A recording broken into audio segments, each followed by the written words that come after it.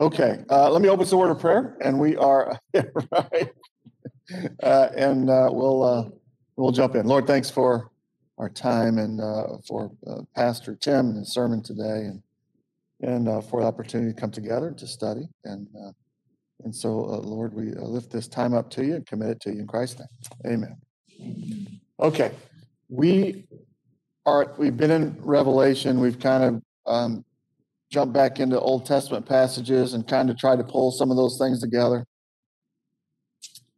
And so now this week we're going to finish 2 and 3. So the homework was to read the letter to the 7 churches, chapters 2 and 3, pay attention to the end of the letter to each one, and then we'll go into after these things. After these things. Okay, after these things. Does everybody know what that means? After these things.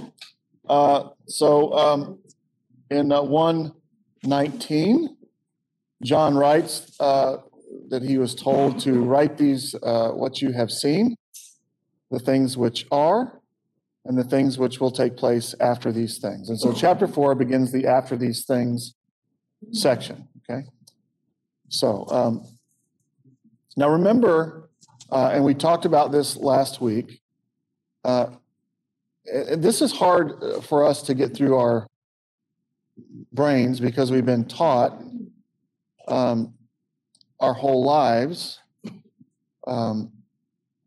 that Christianity is, we don't even think about it, I think. So let me ask it this way. For Paul, for John, for Peter, for the apostles, would they have understood Christianity to be some new thing?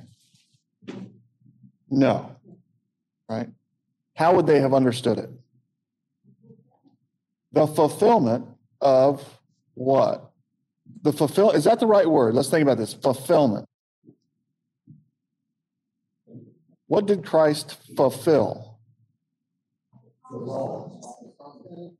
He came.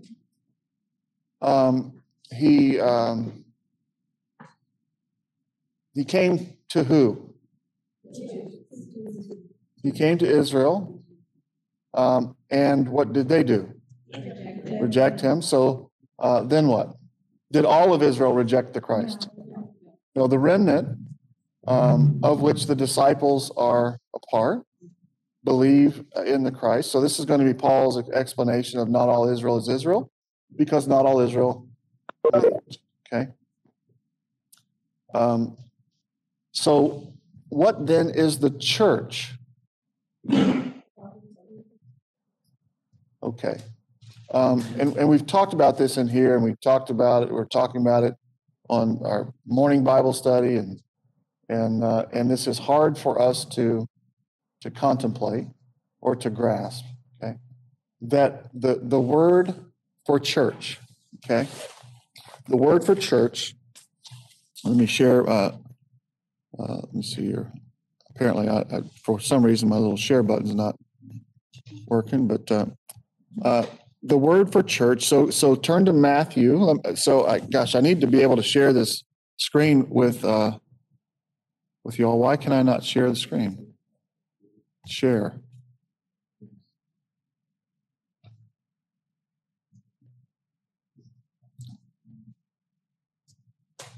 Okay.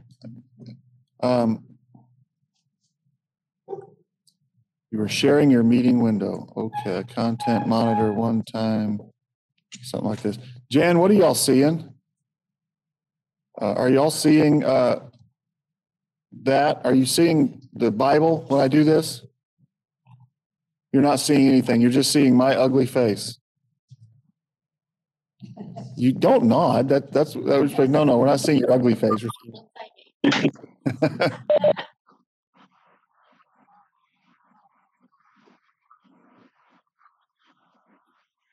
Okay, and there's a delay.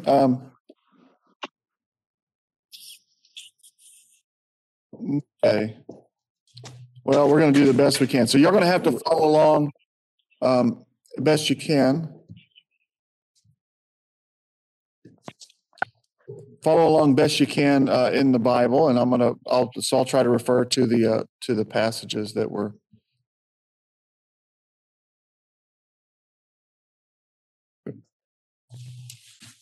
So when we think church, if you've been around the Bible for a while, Jesus says in Matthew 16, verse 18, I will build my church and the gates of hell will not prevail against it, right? And so the church teaches that the church began in Acts chapter 2, right? Now, what do we mean when we say church? What does church mean?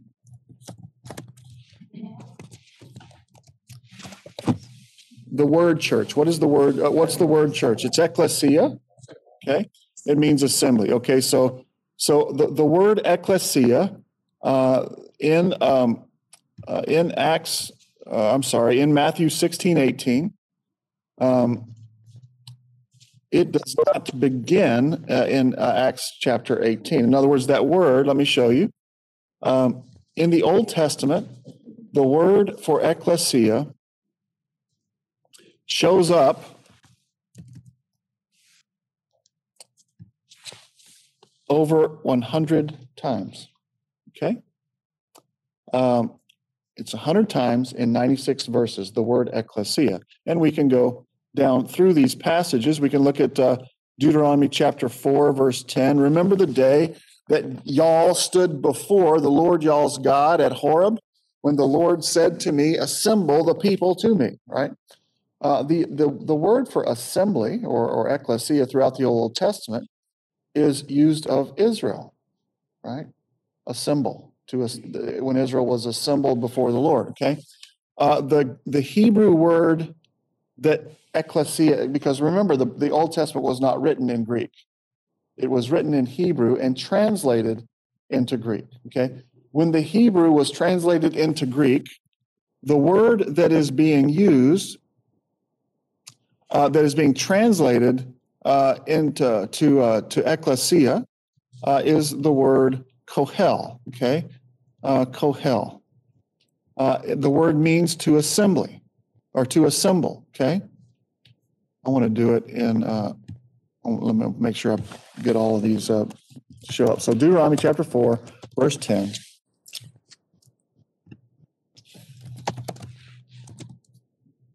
Come on. There we go. Deuteronomy chapter 4, verse 10. The word to assemble is the word kohel. Qohel, I guess, is how we would spell that. Okay. And the word kohel is translated one of two ways. Okay. And you actually know both of these words. Let me show you.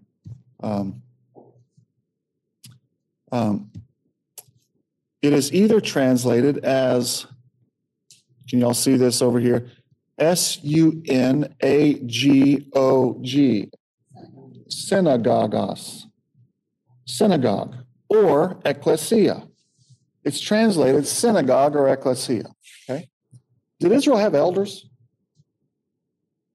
Yes. Sure they did. The elders, the elders of the people, the elders in the synagogue. Yes, yeah. So where do we think we get the concept of elders? It didn't just drop out of the sky, because Israel, where does Paul go every time that he goes to preach the gospel? He goes to the synagogue. What's the problem with going to the Jewish synagogue? Yeah, they kicked him out. They rejected his words, right? Turn over to 3 John. Well, let me before I leave. So look at this. Look at this verse. Okay, there's a couple verses here that are really interesting. In Genesis. Now, Genesis is pretty early in the Bible, right? Good. Okay. In Genesis chapter 8 or chapter 28, verse 3. The Lord says, may God Almighty bless you and make you fruitful and multiply you. It's translated in our New American Standard here, so that you may become a company of peoples. Okay, company of peoples. It is a kohel amim, an assembly of amim, peoples. It is translated in to the Septuagint a synagogue ethnos. A synagogue of ethnos. What's ethnos? Does anybody know? Ethnicity. It's nations. A synagogue of nations. Now, do you remember back? So this is what God is promising to Jacob, and he's going to repeat it again. Okay. In chapter 35. Let's go down to chapter 35. Except this time, it doesn't say, it doesn't use the same Hebrew words. It says a nation and a kohel goyim. Goyim those are nations. An assembly of nations I will make of you. Now, broaden your scope a little bit here, right? So this is the promise. We've tracked the promise from Abraham to Isaac to Jacob. What promise has been tracked from Abraham to Isaac and Jacob? In you, all the families of the earth will be blessed. In your seed shall all the families of the earth be blessed. What's the seed? Who is the seed? Christ. How are all the families of the earth blessed in the seed of Abram? Through faith. Through faith, they, and this is what Paul is going to explain in Romans 9, that in the Old Testament, let's just talk about the Old Testament, okay? If we Gentiles wanted to become part of the synagogue, part of the assembly of Israel, what must we do? We had to become circumcised and keep the law, okay? Now, in Acts chapter 10, right? So let's slow down a little bit, okay? So the Gentile had to be circumcised and keep the law. Good? Check. To become a member of the kohel. Now, how would you translate kohel? Synagogue or ecclesia. Okay? The synagogue or the ecclesia. So for the Gentile to become part of the ecclesia or synagogue, in the old saying, you can say two different Greek words, but they're translating the same Hebrew word. Okay, for the Gentile become part of the assembly, he had to become a Jew, circumcised, keep the law. Okay, making sense? Now, here's the problem. Israel rejected the Lord and rejected the rock of his salvation. Okay. Not all of Israel, the believing remnant continues. And so the synagogue is no longer the assembly is no longer the assembly that serves the Lord. They become the assembly of Satan, the synagogue of Satan. Okay? And you're going to see this in the Gospels, that Jesus comes, presents himself, and the leaders, the Pharisees, reject him. The elders of Israel reject him. Okay? And so in John chapter 9, John chapter 10, remember in John chapter 9, this is where Jesus heals the blind man. Okay? Back in John chapter 3 and John chapter 4, remember the Gospel of John is saying Jesus came to his own. Who's that? And his own did not receive him, but whoever receives him. Okay? So all four gospel narratives are going to tell of Israel's rejection of the Christ. And in light of Israel's rejection, the gospel now will go to the Gentiles. And the Gentiles are going to be brought into the assembly. Okay? Now, there's a debate that ensues on what must happen to these Gentiles and how they are to be brought into the assembly. Okay, so turn to Acts chapter 15. Okay. Now remember, Acts chapter 15 is after Acts chapter 10. Right. In Acts chapter 10, do you remember in Acts chapter 9, Peter was down in Joppa. He had raised Tabitha. And then he goes to Simon, and we've rehearsed this, but I want you to put this together because I want you to hear it, because this is not the way that we have been told to understand the church. So I'm showing you how we get here, okay? So in Acts chapter 10, Peter has now gone to Simon the tanner's house, and he sees this vision of the sheets coming down from heaven. You remember this? And it's happening 3 times, and he's contemplating what this might mean. And while he was contemplating this, and he was told by the Lord, you are not to regard as unclean that which the Lord has cleansed, there's a knock on the door. And it's the 3 men that have come for Cornelius. It happens 3 times, 3 men. And so they're Gentiles. He's not supposed to hang out with Gentiles. But because the Lord has told him, he went with them without misgivings. Making sense? So he goes to Cornelius' house. Cornelius explains why he was told to send for Peter. Peter shares the gospel with Cornelius. And as Peter is sharing the gospel with Cornelius, they all believe, and the Spirit comes upon them, and they begin to speak in tongues, just as it had us, Peter says. Okay. Now, to whom was the Holy Spirit promised? It was promised to Israel in the Old Testament, in Joel, in Jeremiah, in Ezekiel. There are several places, right?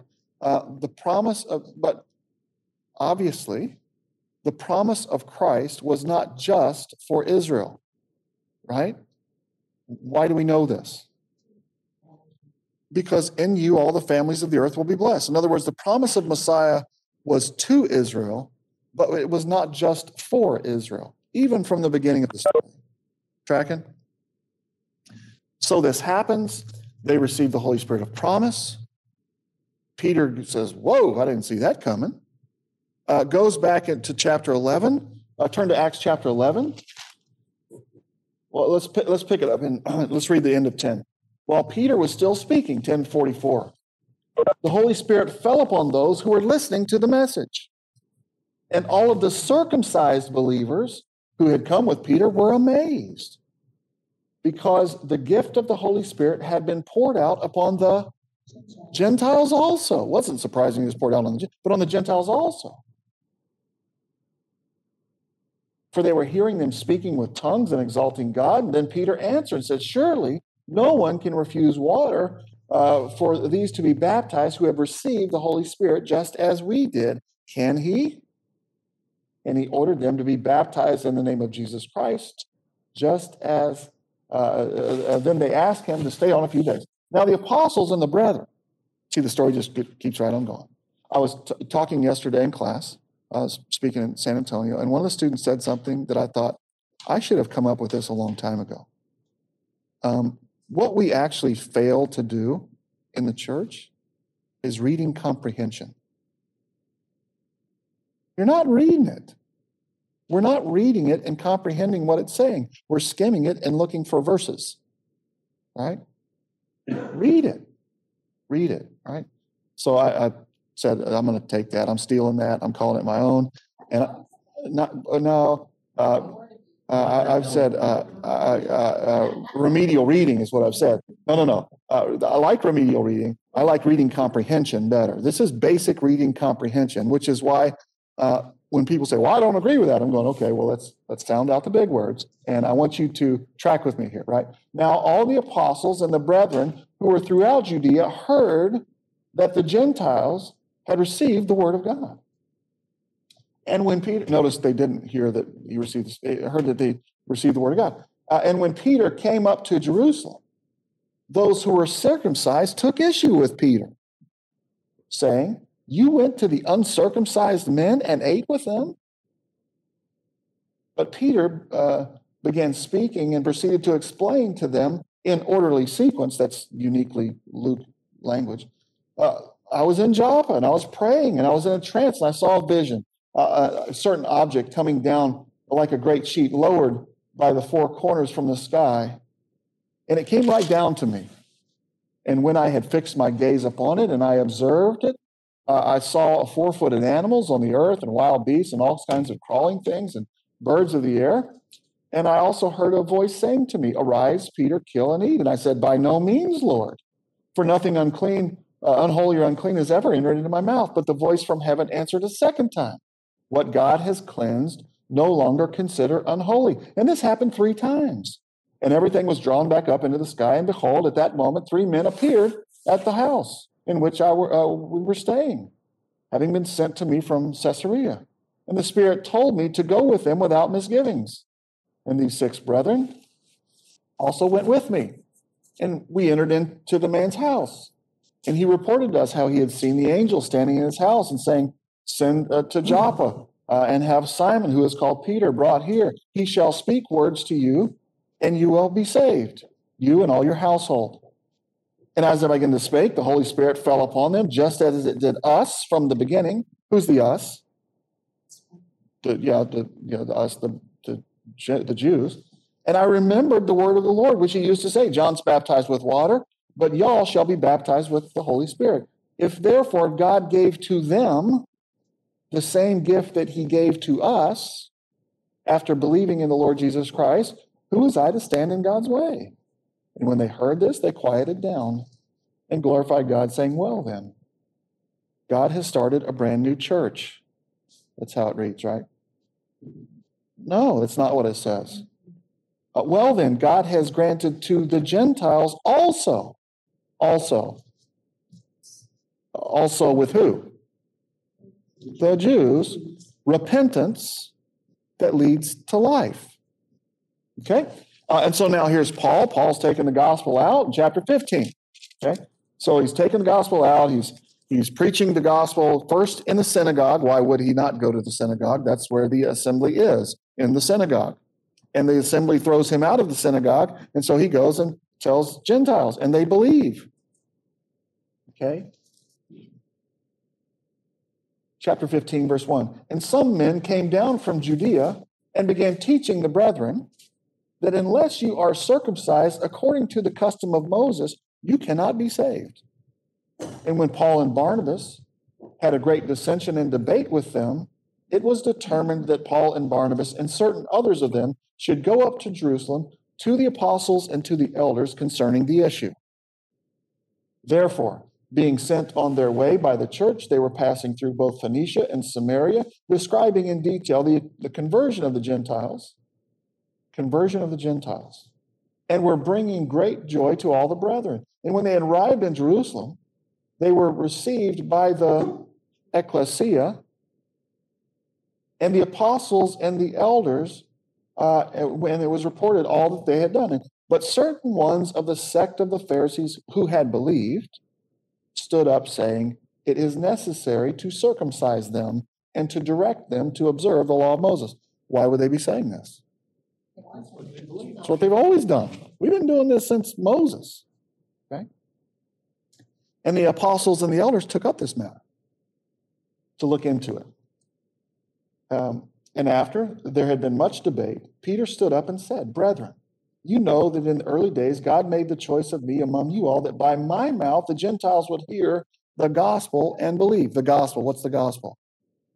The good news of Christ's deliverance to Israel, right? On the blessed are the feet of those who bring the tidings of good news. This is Isaiah, the whole Isaiah.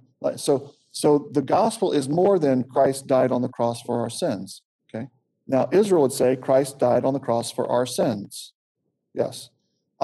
And we repent of our sins and we return to the Lord. And when we return to the Lord, he will restore us from captivity and he will have compassion upon us and he will establish his kingdom, which is why back in Acts chapter 1, the disciples asked the most logical question of all, is now the time that you are restoring the kingdom to Israel? And Jesus says, it is not for you to know the times or epochs which the Father has appointed beforehand. But you will be my witnesses in Jerusalem, Judea, Samaria, and to the ends of the earth, right? And so this story is continuing. So by my mouth, the Gentiles would hear the gospel and believe. Verse 8, 15:8. God, who knows the heart, bore witness to them, giving them the Spirit, just as he did to us also. He made no distinction between them and us, cleansing their hearts by faith. Now, therefore, why do you put God to the test by placing on the neck of the disciples a yoke which neither our fathers, why is he saying our fathers, nor we have been able to bear? Which fathers? Abraham and Isaac and Jacob. But we believe that we are saved through grace of our Lord Jesus Christ in the same way as they are also. And all the multitude kept silent.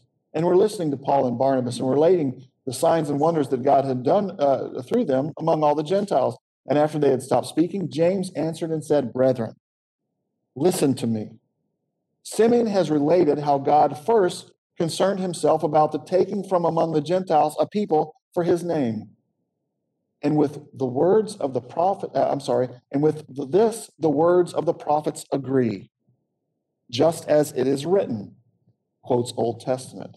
After these things, I will return and I will rebuild the tabernacle of David, which has fallen, and I will rebuild its ruins and I will restore it in order that the rest of mankind may seek the Lord. And all the Gentiles who are called by my name, says the Lord, who makes these things known from brand new Acts chapter 2. No, makes these things known from old.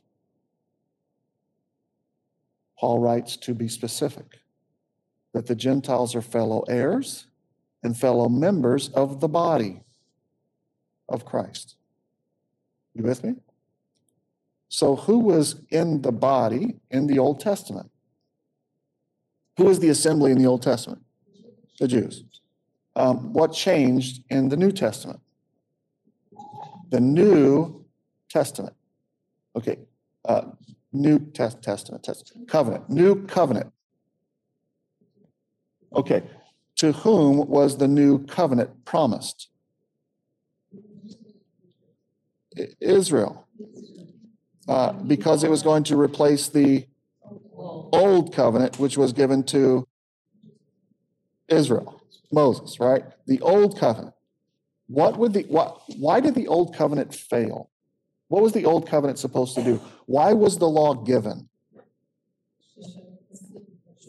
It was added because of transgressions, so that sin would. So Paul's going to explain in Galatians chapter 3 that the law was given so that Israel would recognize their sinfulness, and in recognizing their sinfulness, the law would drive them to Christ. It functioned as a tutor. Okay? The problem with the law is it failed to do its job. It failed to point out their sin to them, and it failed to drive them to Christ. So the Spirit is now doing what the law fails to do. Convict the Gentiles of sin. The spirit of the no. There's the letter of the law. Yeah, they lose that. Just delete that from your whole thinking. Yeah, the spirit. There is no spirit of the law. There's only the letter of the law. The letter of the law convicts you. Period. Right. What's the spirit of love your neighbor as yourself? There's not the spirit. That's what it says. Okay. So there's not like this words on the page, and then there's these other things that really don't align with the words on the page that is the spirit of the law. No. All right? You are to be perfect as your heavenly Father is perfect. How do you know that? Because the law reveals that, right? So what the law does is says, you're El Stinko and you're failing, right? And the Spirit says, amen, right? In other words, the Spirit testifies with the law that your deeds are evil. Now, so what's happening here is because of Israel's rejection, the gospel goes to the Gentiles, and the Gentiles receive the Holy Spirit of promise. The Holy Spirit, which was promised to Israel, but because of their rejection, the Gentiles got it. Why did the Gentiles get it?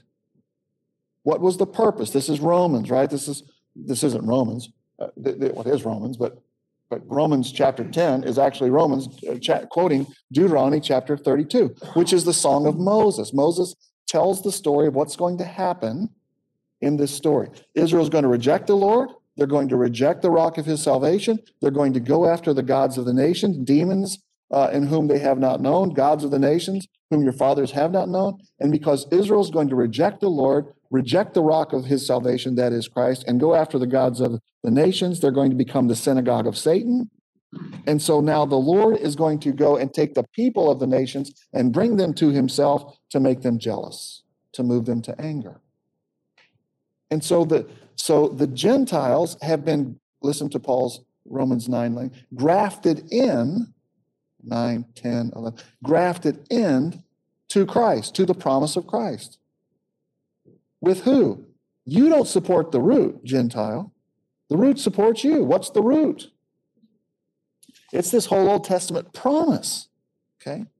So the church is not anything new. The church, this new reality that is Gentiles in the church with the Spirit in the body, this is what was foretold in the Old Testament, and now is coming to pass, okay? Does that make sense? Tracking? Okay. So the difference between the synagogue and the synagogue of Satan is the fact that Israel rejected Christ. So listen to what Jesus says. Israel rejects him. Now let's go back to that John chapter 9. This is John chapter 3. He came to his own did not receive him. John chapter 4, whoever receives him, right? So chapter 3, came to his own, Nicodemus, light, Jesus shines in the darkness, death, and the darkness could not understand it, could not comprehend it. Nicodemus comes to Jesus at night, came to his own could not comprehend it, but whoever receives him so the Samaritan woman is the whoever in the story, right? The opposite of the Samaritan or of Nicodemus. And she gets it and she tells others and she asks Jesus, you say you worship God on that mountain. We say on this mountain. What do you say? And Jesus says, the time is coming and now is when you won't worship on that mountain or this mountain, but through me. I am the way, I am the truth, and I am the life. No one comes to the Father but through me. Okay. So then you fast forward to chapter 9, and now John tells the story of Jesus healing the blind man. Right? Do you remember Jesus healing the blind man? And the Pharisees are questioning him, and then they bring in his parents. Do you remember the story? Bring in his parents, and they say, is this your son? How's he received his sight? And they say, well, we know this is our son. We know that he was born blind, but how he now sees, we do not know. He's of age. Ask him. Because they have already decided that if anyone should confess Jesus to be the Christ, they would put him out of the synagogue. They think they control access to the synagogue. Okay? And Jesus is going to explain, you don't control access to anything. I am the way. I am the gate. I am the door. I will build my church, my synagogue, my kohel. And the gates of hell, you will not be able to withstand it, right? See what he's doing? So in light of Israel's rejection, Israel has become the synagogue of Satan. And so Christ is going to continue with the believing remnant, doing what Israel was always supposed to do, which was take the gospel to the Gentiles. Isaiah chapter 49 tells of this, that the servant, the suffering servant, Christ, is going to come and lay down his life for the servant Israel so that the servant Israel will take the gospel to the Gentiles. And this is what Paul's identifying with. That's why Paul calls himself a bondservant of Christ. He's a member of the servant. He's a servant of Christ, the servant of Israel. And Israel was always created. They were created to be a kingdom of priests, a holy nation. A kingdom of priests to who? To themselves? No. To the nations. To the nations, right? In you, all the families of the earth will be blessed. And so this story is just a continuous story that's going right through here. Okay. Now, if we say that the new covenant church began on Acts chapter 2, I'm with you. Why is that? Because the new covenant is marked by the Spirit. Okay. And this new covenant, the Spirit, not only is being given to Israel, but also to the Gentiles as well. Does that make sense? Okay. Now, in light of that, you'll understand. Go to now. Let's. We've done this a few times, and that's okay, because you've heard stuff for 30 years or however long you've been in church, and it takes a while to redo it. So if we repeat this one time for every 100 times you heard the opposite, we'll probably have to repeat this about 50 times for you to get it, and that's okay, right? Does that make sense? Okay. Now, Can you summarize all that background? What are we supposed to get out of all that church history? Okay, so good question. So what are we supposed to get out of this? Okay, I'm teaching. Okay, great question. That was perfect, right on time. Okay, I'm teaching we have two classes, two different classes. One of them is called Acts Pauline Epistles, and the other one is Hebrews General Epistles Revelation. Okay?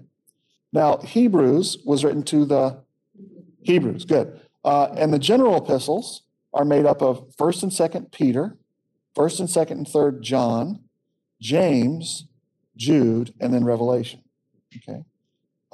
Paul's epistles are written to Gentiles. These epistles were written to the Jews, to the 12 tribes dispersed. Greetings. Now, Jewish believers, right? Peter is writing to Jewish believers. John is writing to Jewish believers. Okay, so Paul is writing to the Gentiles to help them to help them understand who they are in Christ in the body and how this is supposed to work. Peter, James, and John, turn to Galatians chapter 2. Peter, James, and John are writing to the Gentiles. And this is, Paul tells us this when he goes, this probably was the meeting in Acts chapter 15, where Paul goes to Jerusalem to meet with the apostles, with the elders, to discuss this. And he explains that they didn't add anything to his gospel presentation. Okay, but those who are of high reputation, this is in Galatians chapter 2, verse 6, who they are makes no difference to me, for God shows no partiality. Well, those who are of high reputation contributed nothing to me. On the contrary, seeing that I have been entrusted with the gospel to the uncircumcised, Paul writing. So Paul has been entrusted with the gospel to the uncircumcised, just as Peter had been to the circumcised. For he who effectually works for Peter in his apostleship to the circumcised also works for me to the Gentiles. Verse 9, and recognizing the grace that had been given to me, James and Peter and John, the reputed to be pillars, gave to me and Barnabas the hand of fellowship, that we might go to the Gentiles and they to the circumcised. They to the circumcised. Okay? So Peter is writing to encourage Jewish believers to endure in the midst of Christ's death, burial, resurrection, and their persecution, which is coming upon them from their Jewish enemies, really, the non-believing Jews. Okay? He writes in 2 Peter that any time after his departure, he's writing to the Jews, that the Jews would be able to call to mind the words of the prophets and the words of their Christ spoken to them by the apostles. Okay? Because there are going to be, just as there were false prophets among the people, Old Testament Israel, so there will be false teachers among you. And they will introduce destructive heresies, even denying the master who bought them. Why did Christ die? He came to save Israel from their sins. And John's going to say in 1 John, he died not only for our sins, but for the sins of the whole world, because this was the promise from the beginning, right?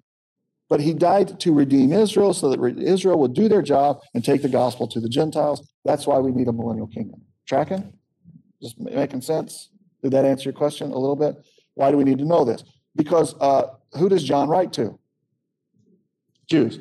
Go to second. We're talking all this about the church, like what church means, and we're getting to Revelation, those chapters. Go to go to 2 John. Go to 2 John, 3 John, okay? All right.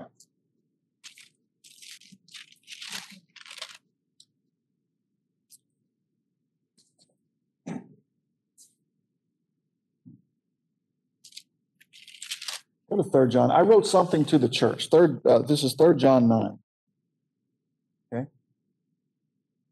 The elder, verse 1, the elder to Gaius.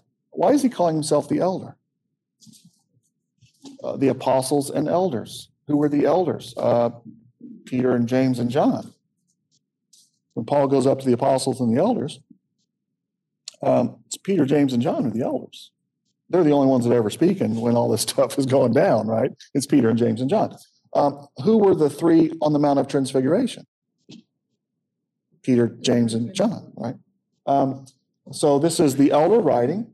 And he says, beloved, you're acting faithfully. Beloved, you are acting faithfully, in verse 6, in whatever you accomplish for the brethren, especially those who are strangers. For they bear witness of your love before the church, and you would do well to send them on their way in a manner worthy of God. For they went out for the sake of the name, accepting nothing from the Gentiles. Why is he saying this?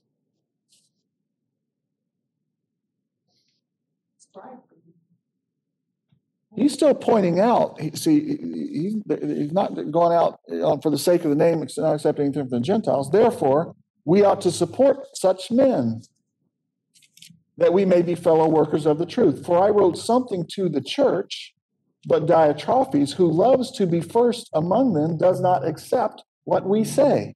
Who's the we? Who are they rejecting? They're rejecting the words of the apostles. Now, you know this because in the Upper Room Discourse, Jesus tells his disciples, they're going to make you outcasts in the synagogue. And they're going to persecute you, and they're going to think that they're doing service to God when they persecute you on account of my name. But when they reject you, they reject me, and they reject me, they reject the Father. Okay. Now go to Revelation chapter 2. Here's where this all comes. This is where the plane kind of lands. Look at chapter 2, verse 9. I know your tribulation and your poverty, but you are rich. And the blasphemy by those who say they are Jews, but are not, but are of the synagogue of Satan. Right? These people, this is the same thing that's flowed through the Gospels, right? So he's writing to the church. The church is being persecuted by these Jewish unbelievers who claim to be Jews, but they are not. They're of the synagogue of Satan. You remain steadfast. You remain steadfast to the one who overcame. And in remaining steadfast to the one who overcomes, you will overcome, even in the midst of the persecution of your brethren, your fellow Jews who reject Christ and are of the synagogue of Satan. Does that make sense? Chapter 3, the message to Philadelphia. I know your deeds.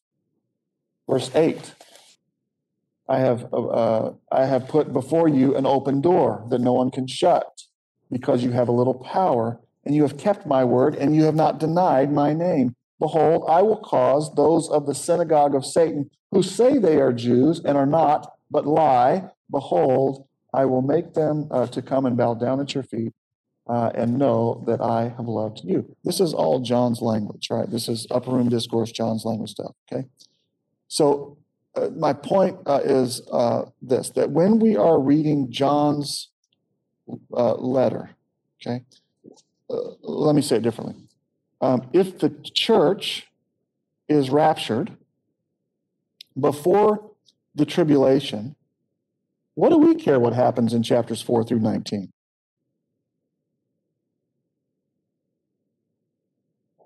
We're Gentiles. We don't even know the story. We don't care about the story. Okay.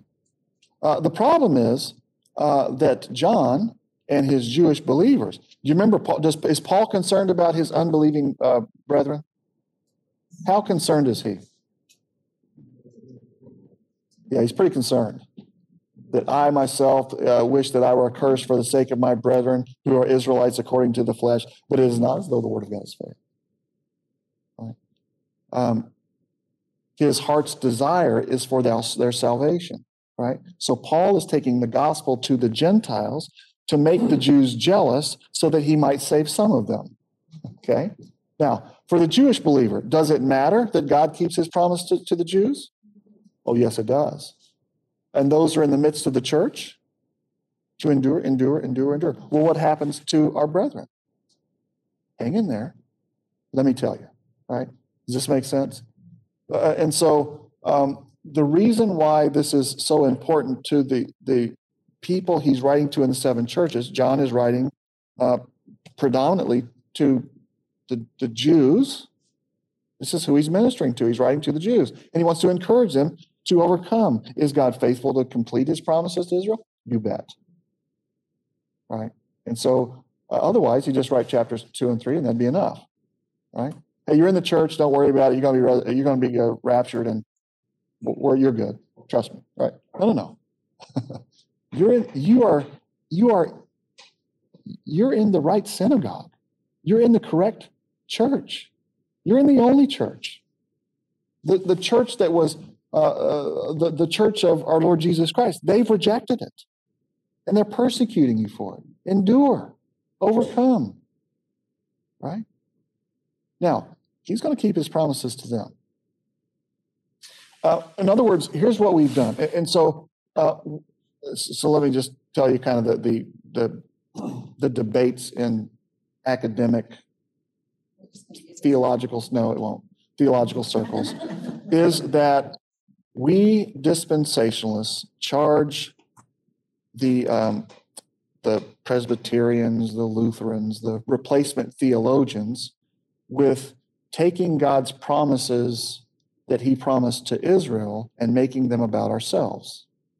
Okay? But we do it too. We're doing it too, right? Replacement theology says that all the promises in the Old Testament that were promised to Israel are being fulfilled by the church, by Gentiles. And so the promises made to Israel do not matter because the church is the new Israel. That's what a lot of the Protestant churches believe. That's what almost all Protestant churches have believed throughout church history. Okay. Now, what's the problem with that? It's a basic problem, and it's called reading comprehension. Okay. So I stole that from this. I like that, right? The problem with that is reading comprehension. When Jeremiah 31, when God promises the new covenant, this is the passage, Jeremiah 31:31. I will make a new covenant with the house of Israel and with the house of Judah, not like the covenant which I made to their forefathers in the day that I took them by the hand, the covenant which they broke. I will take them from the hand, by the hand. I will lead them into the land which their fathers, and I will give them a new heart and a new spirit, and they will be my people, and I will be their God. And so if the sun comes up in the morning, let me summarize it, or you go down to the beach and there's waves crashing on the seashore, or if at night you see the sun and the moon and the stars, know this: I have not deserted my people from being Israel, from being a nation, a goy, before me forever, says the Lord. So is there a future and a hope for Israel? You bet. Well, in 2020, that makes perfect sense. But if I was living in 1945, I can see where I would struggle to make sense of all these verses when Israel didn't exist as a nation. I get that. Absolutely. Yeah. We're not criticizing. Well, the church has struggled with not recognizing that the promises made to Israel will be fulfilled with Israel. And part of the reason why we have struggled with that is because we think when Peter writes go to 1 Peter chapter 1, and look, so maybe we don't get a whole lot of headway into Revelation today, but all of this is helping you understand so that you can read the Bible. That's all I want you to be able to do is pick it up, read it, and it makes sense. If I can get us there, that's great, okay? Peter, an apostle of Jesus Christ, to those who reside as aliens, scattered. Now we read this, and it doesn't mean anything to us, So, these are just believers scattered throughout Pontus, Galatia, Cappadocia, Asia, Bithynia, according to the foreknowledge, to obtain an inheritance. And we kind of redefine all of these words, okay? That word diaspora, the word for scattered, is the word diaspora, okay? Israel was dispersed among the nations, okay? In James chapter 1, to the 12 tribes dispersed, greetings. Who are the 12 tribes? 12 tribes of what?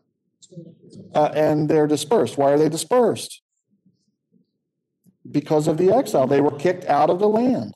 And the whole Old Testament is about Israel, stiff-necked hardness. And so, what's that guy's name? Moses, that's him, says, I know you people. I'm going to throw you out of here. You're going to reject me. I know you are. And I'm going to throw you out of here, and I'm going to scatter you among the nations. I'm going to pour my curses on you. Deuteronomy chapter 28. War and famine and death, and you're going to serve your enemies in hunger and thirst and nakedness and lack of things. And when you're in the land where the Lord your God has banished you, and you call these things to mind, the blessing and the curse, and you return to the Lord, then I will restore you from captivity. I will bring you back into the land which your fathers possessed, and you will possess it. So this whole story is about bringing Israel back into the land and establishing the kingdom. And so when Jesus sends his disciples out to Jerusalem, Judea, Samaria, with the question, is it now that you're restoring the kingdom of heaven?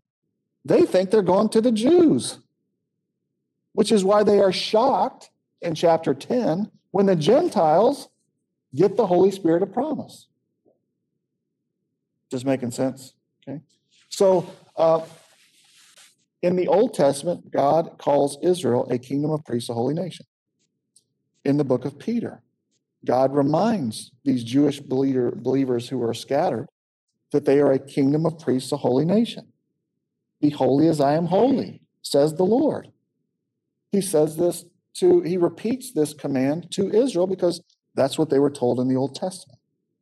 But if we think that Peter is writing to Jews generally, or to Gentiles generally, to the church generally, then we take all of the definitions that were used in the Old Testament specifically for Israel, and now we think that we are a kingdom of priests and a holy nation. But that violates every single definition of nation. Is the church a nation? What makes a nation? Boundaries and the church is not a nation.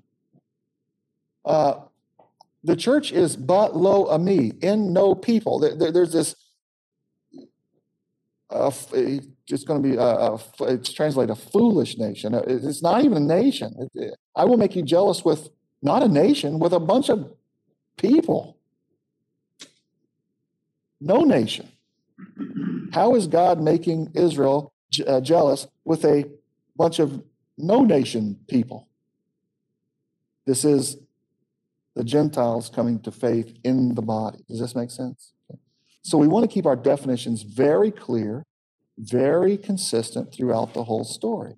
So if the Bible tells us that Paul is going to the Gentiles, and Peter and James and John are going to the Jews, and we're reading letters written to believers, written by Peter, James, and John, at least we ought to entertain the possibility that these are letters written to Jewish believers. And that might be further validated by a statement, something like, to the 12 tribes dispersed, greetings. Which is why they focus in on the law. James is all about the law. Why? Because he's writing to Jewish believers who know the law. Right? Is this making sense? So churches that are recognized in Revelation 2 and 3, a lot of it points to the synagogue of Satan. So Synagogue of these are Satan. churches that meet in synagogues versus the ones that maybe were on the missionary journey and they meet in houses. Why did the early church meet in houses? That wasn't where it began to meet. In the synagogue, and they got kicked out of the synagogue. Right? So it was to start in the synagogue. It got kicked out of the synagogue because they rejected the Lord, rejected the rock of his salvation. And so it went to the house, the quote, house church. Okay. But in the Old Testament, the Spirit of God dwelled in the temple. And now in the New Testament, the Spirit of God is dwelling in the temple. But it's not a building. Well, it is a building because Paul says it is in the body. The Spirit dwells in the body. The Spirit dwells in the household, in the temple, and so all of the language, but it was always the people, right? So the New Testament is the people, and the New Testament people are now not only called from among the Gentiles, but also called from among the Jews, but also called from among the Gentiles. Turn to Romans chapter 1. Romans chapter 1. Okay?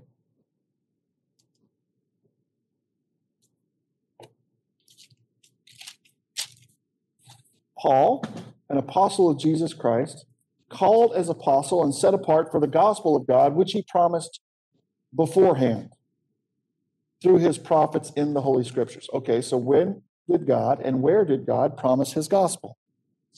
Beforehand, in the Holy Scriptures through his prophets concerning his Son, who was born of a descendant of David according to the flesh, who was declared the Son of God with power by resurrection from the dead, according to the Spirit of holiness, Jesus Christ our Lord, through whom we have received grace and apostleship to bring about the obedience of faith among all the Gentiles for his name's sake, among whom y'all also are the called of Jesus Christ. Why does he say y'all also? Because it wasn't just for the Jews. And so Paul's ministry is taking the gospel to the Gentiles who are also of the called of God. Right? Is this making sense? Okay. I don't want you to miss this, because often we take our theology and we put it into the Bible. So we start with our Catholic theology and we look for Catholic verses. Or we take our Lutheran theology and we look for Lutheran verses. Or we take our Pentecostal theology and we look for Pentecostal verses. Or we take our Calvinist theology and we look for Calvinist verses. Or we take our dispensational theology and we look for... And what happens then is it severely damages our ability to read and understand. Because what we're reading doesn't correspond with what we've been told. Therefore, we say, this is hard to understand. Right? And so I'm saying, okay, let's take our theology and set it aside, and let's read and comprehend what we're reading, and then see if our theological system matches with what we're reading. And if it doesn't, either we have to change what the text says. I'm not a fan of that. Or we need to change our theological conclusions. They are conclusions, right? Concluded from what? From reading. Okay, so we read it and we get our conclusions. What I want you to do is, and what I want me to do is become a whole lot better at reading comprehension. I've determined that I'm a really bad reader. I make it say what I want it to say, not what it actually says. Right? And so that's what I want for you. I want you to be able, if we're going to keep doing this as long as we can, I want you to be able to pick up this book and go, oh, that makes perfect sense. Yep. Of course that's what's happening. Right? Instead of going, you open it up and you go, well, I don't know what that's doing. I guess I'll just look for a verse that I like. You would not be satisfied because you have not returned to me. Also, we need to return to Jesus. Well, you just make, just whatever. You just start looking for a verse. Okay, good. So John is writing to the 7 churches throughout this area, and his what is his consistent message to them? What is his repeated message to these 7 churches? Overcome, overcome, overcome. Why? What's happening to them? They're being persecuted. A bunch of them being persecuted. By who? By the synagogue of Satan. Now, who's causing problems for the church the whole time? It's not the Gentiles out there saying, hey, man, you people need to, stop doing whatever.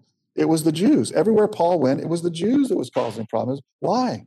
Why did they have such a vile hatred for the church? Because what was Paul saying? Was Paul saying, don't worry about it, guys, we're starting something new. This doesn't concern you. What's Paul saying?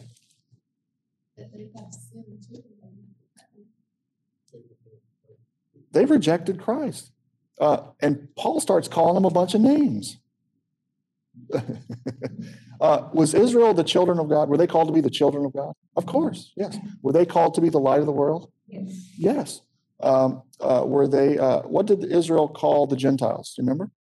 Dogs, right? In Philippians chapter 2, Paul tells these Gentiles, don't grumble, right? Do not grumble. Keep your behavior excellent among the Gentiles, right? Why is he saying that in Peter, right? because it's among the Gentiles. These are writing to Jews among the Gentiles. Listen to what Paul says to the Gentiles. He says, do all things without grumbling or disputing, so that y'all may prove yourself to be blameless and innocent children of God. He's telling the Gentiles they're children of God, above reproach in the midst of a crooked and perverse generation. We've talked about that phrase. Crooked and perverse generation, that comes right out of Deuteronomy 32. That's talking about Israel. For you are a crooked and perverse generation, sons in whom there is no faithfulness. In light of Israel's rejection, Paul is calling them the crooked and perverse generation, among whom y'all, Gentiles, appear as lights in the world. They're supposed to be the lights, but they're a crooked and perverse generation. Now you're the light. So beware of the dogs. Beware of the false circumcision, the one where they just cut themselves up by human hands. For you are of the true circumcision, not of the flesh, but of the heart. He's calling them dogs. Why is he doing this? To make them mad, to move them to anger. And in so doing, he might save some of them. See? Endure, endure, endure. And so in every one of these books, the antagonists, for Paul, the antagonists in the church is going, it's almost always Jews. Okay? They're always causing problems for Paul. Now, do we have that today? We're meeting and I don't know, you got the Jewish contingent out here, throwing rocks at you and telling you can't meet and you need to get out of Brenham or whatever. Right? None of that. Right? So that makes the context within which these letters were written a bit foreign to us. There ain't nobody over here saying, Klingler, you've got to be circumcised and keep the law, right? But there sure was back then. That's what they went to every place. So a lot of this stuff, if you don't know that's the context within which these things are happening, a lot of these words don't make any sense, okay? So that's what happened then. Yeah, that's what happened then. Now the gospel is going out to the Gentiles who don't know anything. So sum up what we're supposed to do. Love the Lord your God with all of your heart, with all of your soul, and love your neighbor as yourself, right? When you get that done, come back and we'll talk about more.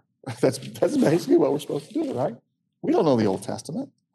When is the jealousy? Make him jealous, make him angry. Where is that? Okay, so when does that happen? Good. Okay. Turn to Deuteronomy 32.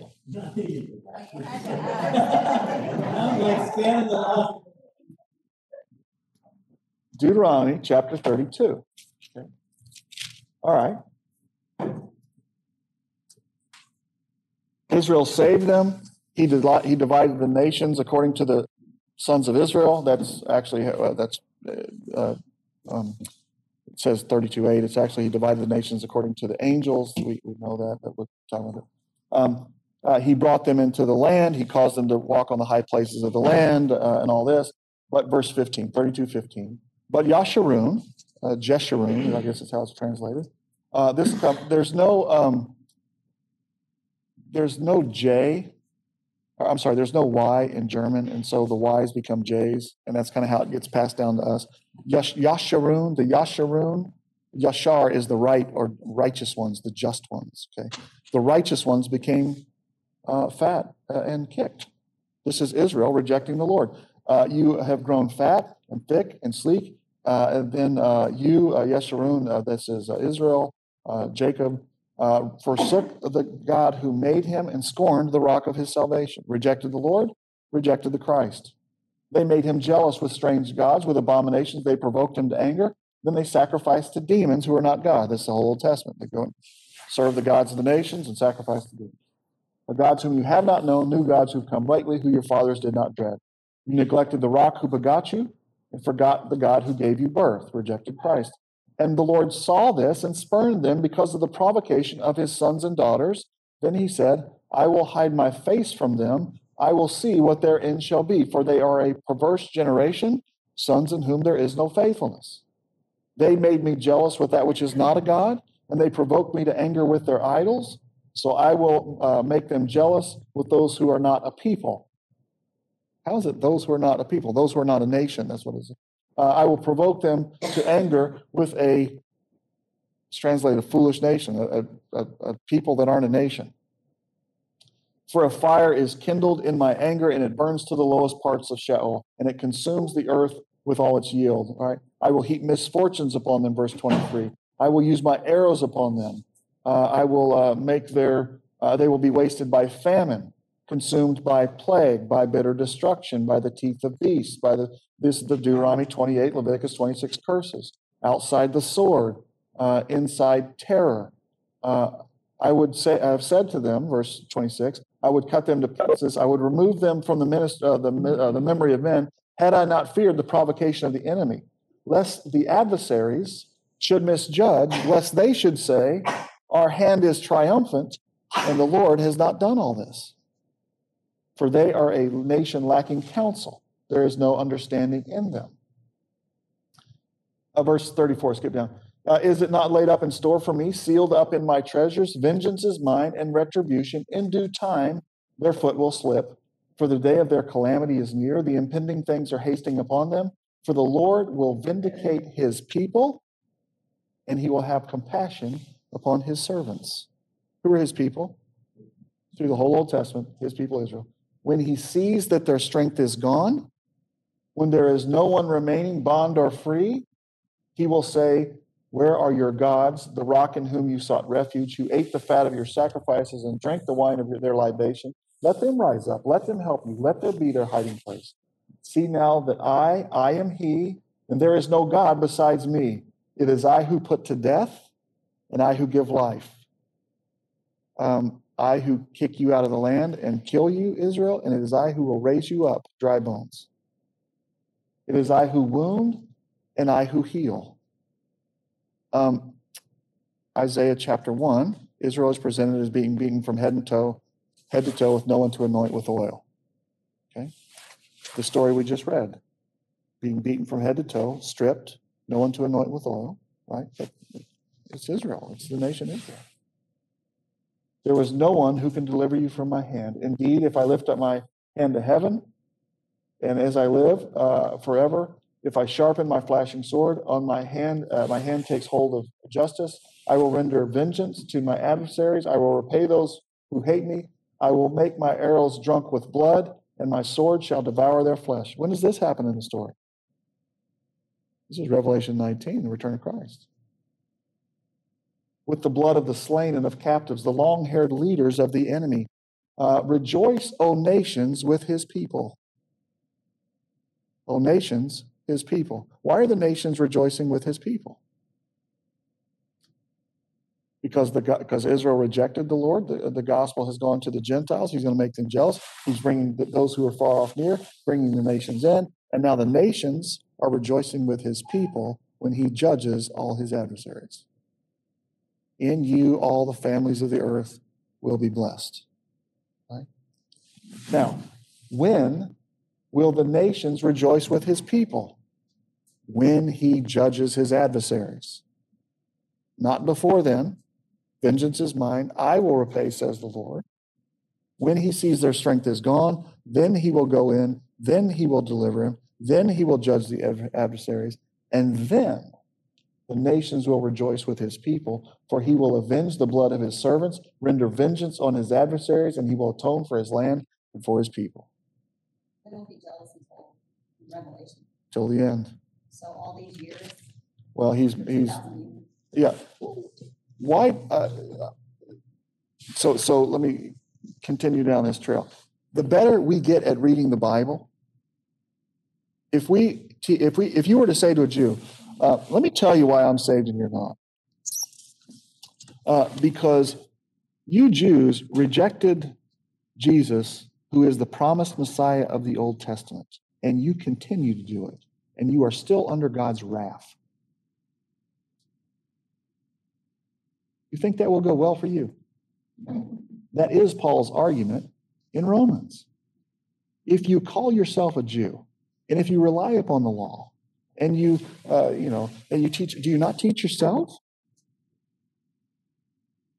See, that's Romans chapter 2. He's just going, see, the reason why Israel isn't threatened by us is because we don't know the Bible, and we're not teaching it to them. Now, we start teaching it to them, guess what they're going to do? They're going to hate our guts.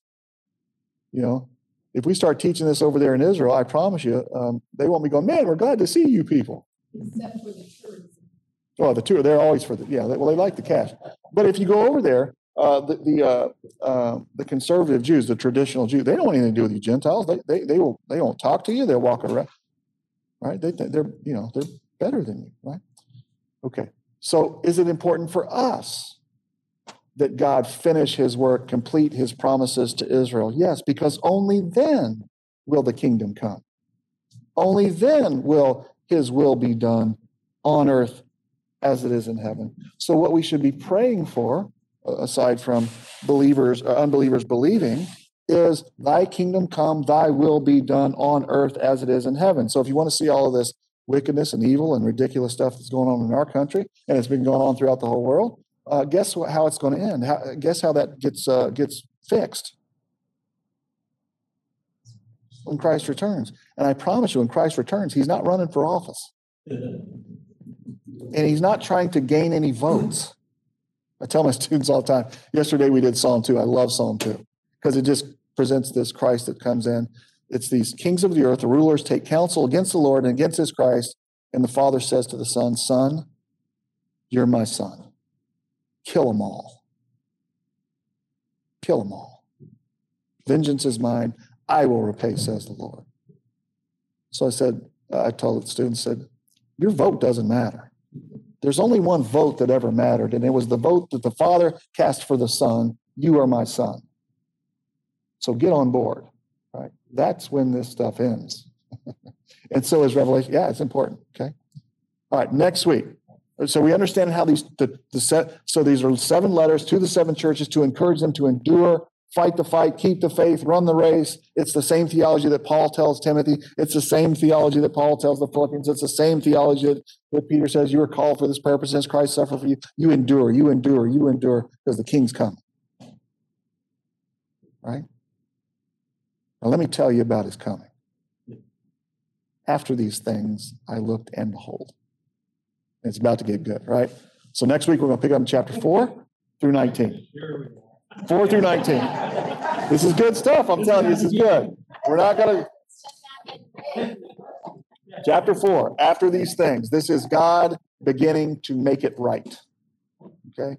4 through 19, he makes it right. Good? Lord, thanks for our time. Lord, we live in the midst of a wickedness and evil. It shouldn't surprise us. It's been this way since the fall. Lord, so encourage our hearts through the ministry of the Spirit. Help us to be the people you've called us to be, lights in the midst of a very dark world. Help us to love our enemies, just as you loved us and gave up your life for us.